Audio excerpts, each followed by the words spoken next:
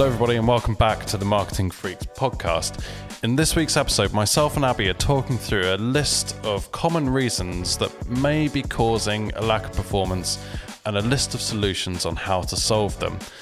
This is going to be a two-parter, so this is part one. Very much hope you find this useful. We talk about a lot of examples and things that we often see within the ad accounts that we manage. So do hope it's useful and relevant for your campaigns. If it is, please do come and subscribe, give us a follow. It's always so appreciated. So thank you very much to everyone who does that. And let's get started with the episode. Right, so today we're going to be talking about why your ads might not be working. We're going to be talking about kind of common things that we see, or common issues that we see in ad accounts that cause performance issues, with a set of solutions for each one. Yeah, I think it's really easy to nitpick and say why something's not working, but we want to give you practical advice as to how to fix it. Definitely. Yeah. Definitely. And we've got a handful of examples. So very much hope that this is useful for everybody who's listening. Nice. Should we crack on? So what's the first reason why ad performance might not be what you want it to be? What's the first thing you've got? The glaringly obvious one, which is the creative. Yes. So I think that when I started working in this space in 2019, we had a lot of heavily branded, very professional looking ad content. And that was what worked. And you wanted it to look very sleek and very much in-house made, basically. Yes. Slick stuff. Slick, yeah. Now, there's been a massive shift. And I think that relying on content like that is an error, basically. Yep. Which I guess is it's interesting because you don't necessarily need a big budget to produce a great performing ad. No, you don't. And I think that's where people get a bit caught up on it. So obviously user-generated content's been around forever. Yeah. And if you are not, looking through when people are hashtagging your business on Instagram, then you're probably missing a trick there already, because a simple, hey, would you be happy if we use this, could get you some free content very quickly. And most people are happy for you to use their content or even repost it organically. You've got a huge bank of content that you're not using if you're not looking up your hashtag and getting in touch with people. That's a really good tip. Yeah, so that's definitely there.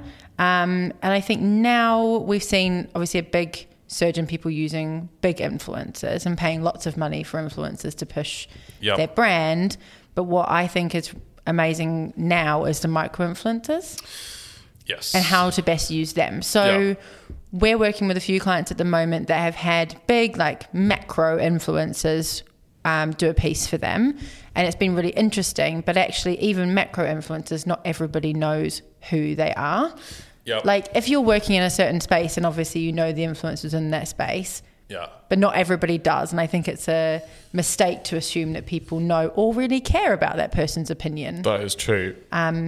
But from that, you can take what style of content they've used, how they've approached the problem, and then use micro influencers to create more content similar to that, which will likely have a very similar effect on your performance without the big macro influencer fee, because they are huge. Yeah, definitely. And by micro influencer, we're talking about niche specialist influencers or people with an audience who kind of are very specialised in what they're talking about. Yes, but it also doesn't necessarily have to be like that either. It could be somebody that just creates really strong content and you're not actually using them for their follower base. You're using them for the fact that they can create you strong content that then you can then use in ads. That's true. I think people get really caught up on the follower base stuff, and that's where the macro influencers obviously have the biggest there's a lot impact. more benefit to working with someone, isn't there, than just their follower count?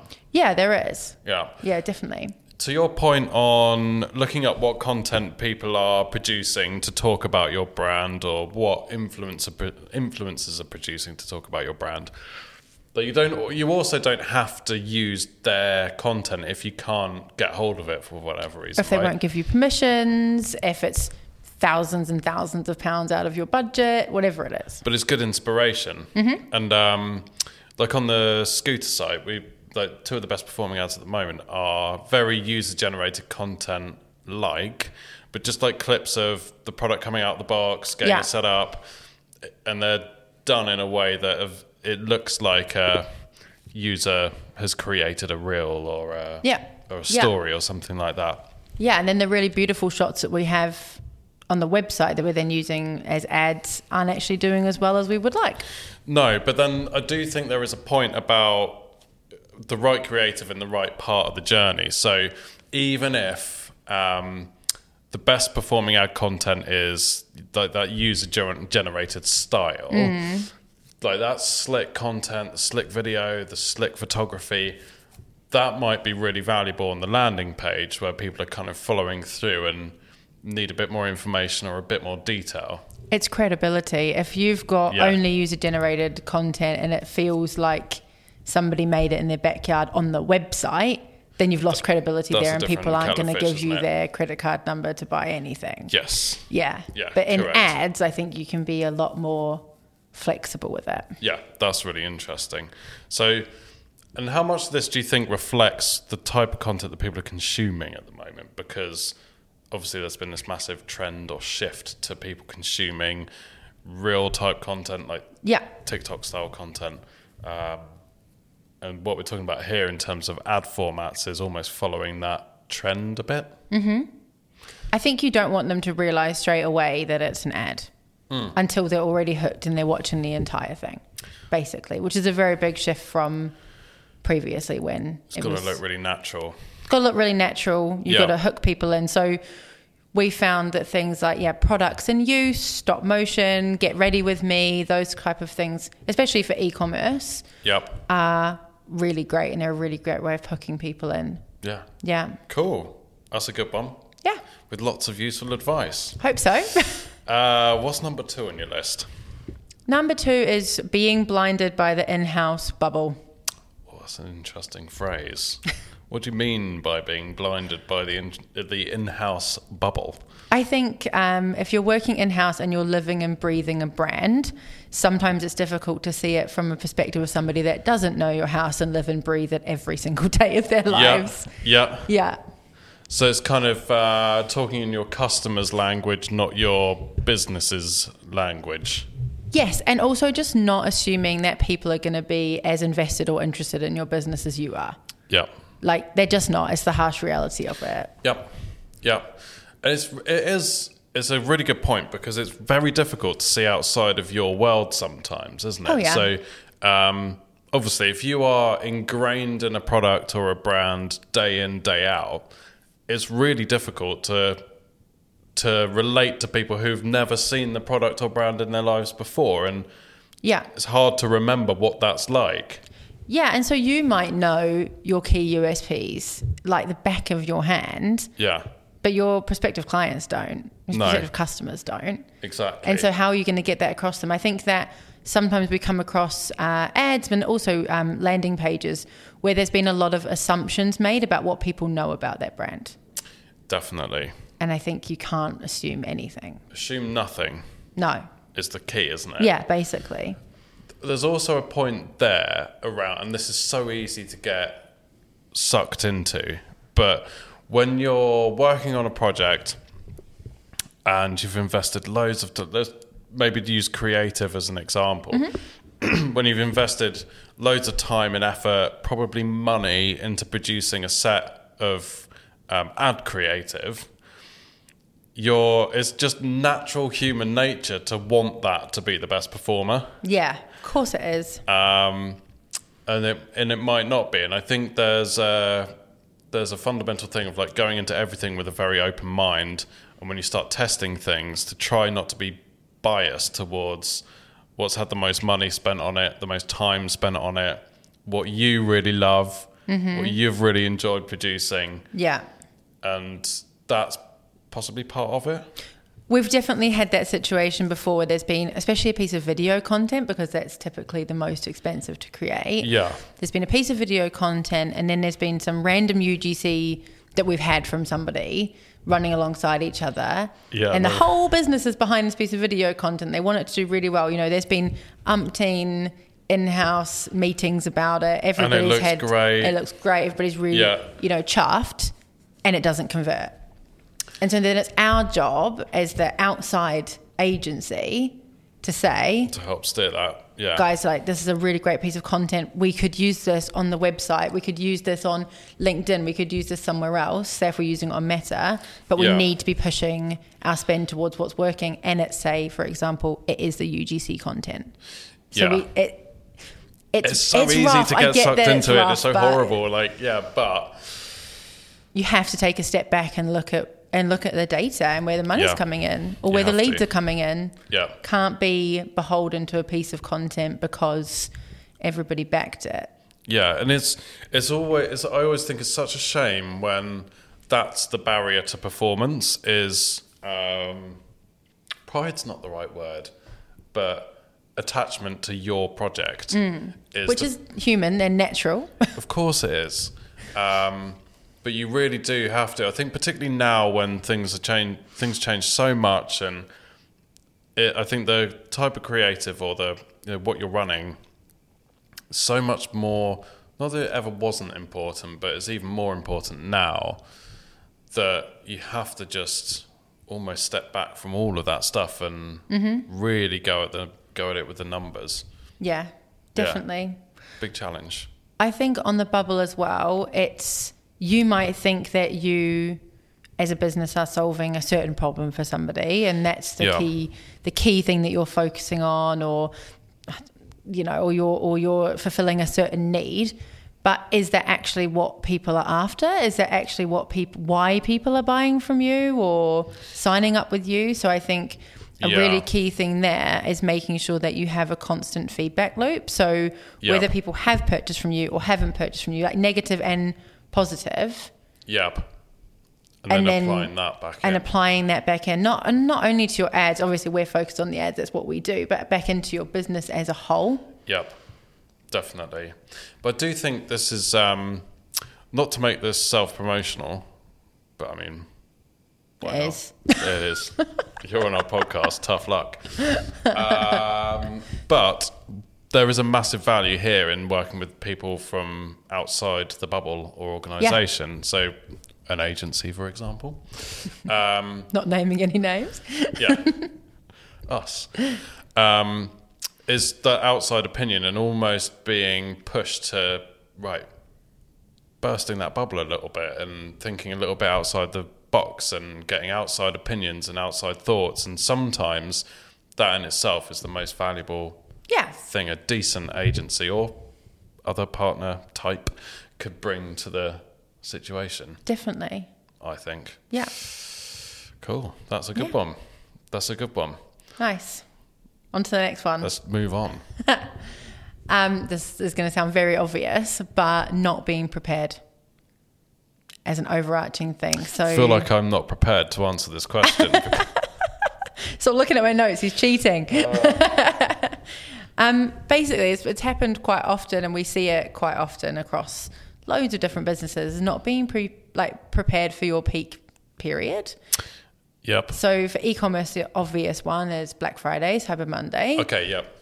People get to November and they go, you probably know the whole year that you're going to have a promotion at that point. But then they're like, okay, typically what happens over Black Friday, Cyber Monday is that you're going to massively increase your spend. Yeah. Right? Because you want to be competitive. You've got a really strong offer. You want to be getting out there. Yep. You need to be prepared for that massive increase in spend. Mm-hmm. You need to know what audiences you want to be running, what kind of creative's going to work, what content, like how the copy's going to work on that, or your landing page. Like, you shouldn't be testing that at the start of November. No, that's correct. You should actually be preparing for that, I would argue, possibly starting in Q2. Yeah, definitely. I mean, it's an interesting, again, there's nuance to all of this, isn't there? I mean, it's the same month every year. It's no surprise to anyone that it happens. No, but it does seem like it's a surprise sometimes. Yeah. I think I'm trying to think of some useful advice. For me, I think it's trying to, ahead of time, really planning what sort of things you might want to run, what your approach might be, But for a lot of businesses, how much are we going to spend? How are we going to pace that spend? When do we think it's going to start this year? Like the build always up changes. So I think you do need to have a plan early doors, but I think it's totally fine to have some flexibility in that plan in terms of pacing and spend, which should really tie into performance and kind of how the business is done up to that point in the year and all of that type of stuff. I would argue, though, that that's a planning aspect. So you need to plan in flexibility, but you need to plan in like budget flex. So if on the first couple of days you say you think you're pacing for spending $3,000 a day, but it's doing incredible, you need to be able to, like, if you're working with an agency, you need to have that communicated and that you can say flex up to $6,000 a day if you needed to. Yeah, definitely. So that kind of thing, like scenarios being planned for and giving the capability of being flexible. Or you know that you've seen that your competitor's gone live with their Black Friday deal 2 weeks before you. How are you going to tackle that? So like having those scenarios planned out means that you're going to be prepared for no matter what hits you at that period. And it's going to be a crazy period. It is. Definitely. Yeah, totally agree with that. But I do think that's what often holds people back from making decisions and planning early, is not quite knowing what it's going to look like in terms of needing all the ducks in a row before you can start planning. Yeah, exactly that. Whereas actually, if you go, right, if everything's going well at this point, we're going to do this, and this is what we can spend, and this is what we expect back. Medium scenario, if it's not quite at that point, let's spend this, let's pace for this. Worst case scenario, we'll do this. Also, like that trigger point on when do we start, having some clear like data points to determine, okay, what is that trigger? So it might be like suddenly you start seeing an increase in brand traffic, or demand starts to go up slightly, or people are asking early about discount codes or whatever it might be. An article's been posted about you guys, so you're popping off on the internet. Yeah, your competitors going live with their sale, or and I think it's having like very clear black and white triggers for, okay, that's when this happens and that's when that happens. And again, there's planning, isn't it? Yeah. Flexible planning. Flexible planning, which sounds like an oxymoron, but I think you do know, though, there's certain elements that are going to happen at that period that you can start prepping for.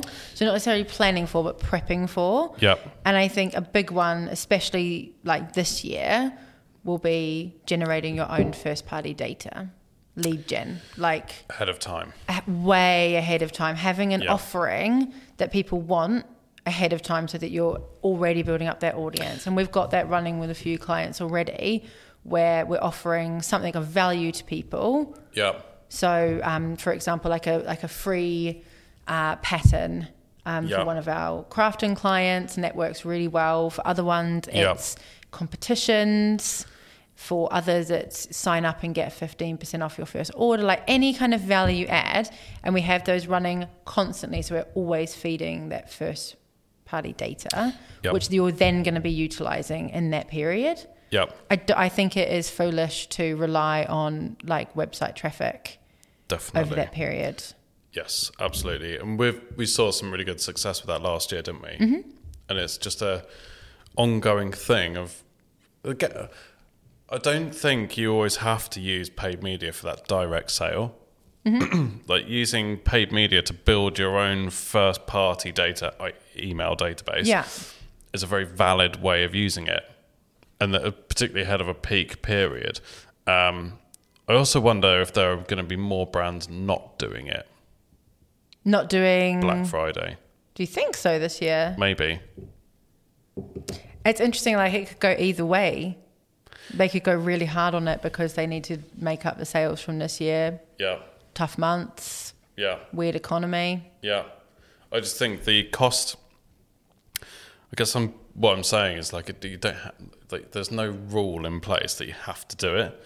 By the time you've spent on the advertising, the CPMs increase over that period. Quite significantly. Yeah, so you have to spend more to get the coverage. You have to spend more to get the same amount of coverage that you would have done beforehand because the CPMs go up. Your margin goes down because you're discounting everything, and you can't have a good Black Friday unless you're doing a significant discount. Yeah. Because everyone's like, well, what, 10% off? Like, I get that on a signing up to a newsletter. Yeah, exactly. Yeah, it's no different. So when you take all of those factors into account, like it's very hard to make any money out of it. So I wonder, it was just a thought. But that's part of the planning, isn't it? Yeah. Like, what does the margin look like when we start doing all this activity? Yeah. We had a couple of clients last year who either massively decreased their spend over the period because they knew that they just didn't want to play the game. They didn't want to get on that. They knew that their offer wasn't strong enough. They didn't want to pay those CPMs, so we dropped the spend over that period. And I respect that as an option. If you're not a brand that does heavy discounts, or some brands do Black Friday and they probably shouldn't be. Like B2B, it's a bit of a weird one, and I do see it, and it's like, what? This is not the Overdrive Digital Limited Black Friday offer. Yeah, some of it's a little bit nonsensical, maybe just because people feel pressure to do a Black Friday offer because it's Black Friday, and I think I totally respect the option just to make the decision to not do that. Yeah, I guess we're not saying don't do Black Friday, but we're saying you could choose not to. You could, and you could focus on a different promotion at a different time of the year where you're not spending loads of money on your CPMs. Yeah, exactly. And back to your key point around being prepared. Mm-hmm. If that's your decision, you should probably be making that decision around about now, which is March. Mm-hmm. Nearly April. Yeah. God. Nearly Q2. Ugh. Nearly Easter. Stop it. I think if you are going to do Black Friday though, so I think generating first-party data throughout the year, if not starting in Q2, is super important. Yep. But audience testing over different promotional periods for you as well is super important. And that's something that we've been doing a lot. So testing out not only the targeting that you're going to be using on that audience, but how you're speaking to them and the content that you're using for them, and seeing if there's trends that you can take and then take into Black Friday. Yep. Definitely. Like, it sounds so obvious, but for one of our clients, they have really strong content that they run in top funnel. If we had taken that content out and just put some, black square that says Black Friday on it, people have no context about what their business does. They've got no idea, and we're saying 25% off site-wide, yay, shop. And it doesn't make sense for a customer that's never encountered that brand before. Yeah. So now we keep on their strong content that they have. They're always on content. Yeah. And we change headlines. Interesting. And that works much better. And we have that from learning from the other sales. Process, isn't it? And then it feeds into that. Yeah. But if you're just running a sale and you're never trying to learn anything from it, that seems like the most important time to be learning, because you're spending the most money in sale periods typically. Yeah. You should have a plan of what you're trying to learn from every single sale that you put on. Yes, you're trying to generate revenue, all of that, but you should know what you're trying to learn from that as well. Definitely. Agree. Always be testing and learning. Perfect. Well, some brilliant points so far. And I think we're going to split this into two parts. So because I'm rambling. No, because it's brilliant. So we'll come back in part 2 for some more points on why your ads might not be performing so well and what you can do about it to make them perform better. Stay tuned. Stay tuned. Thank you so much for listening. If you enjoyed that episode, please do come and subscribe. Join us for future episodes where we talk about the ins and outs of running paid media and driving improved conversions and revenue for your business. See you next time.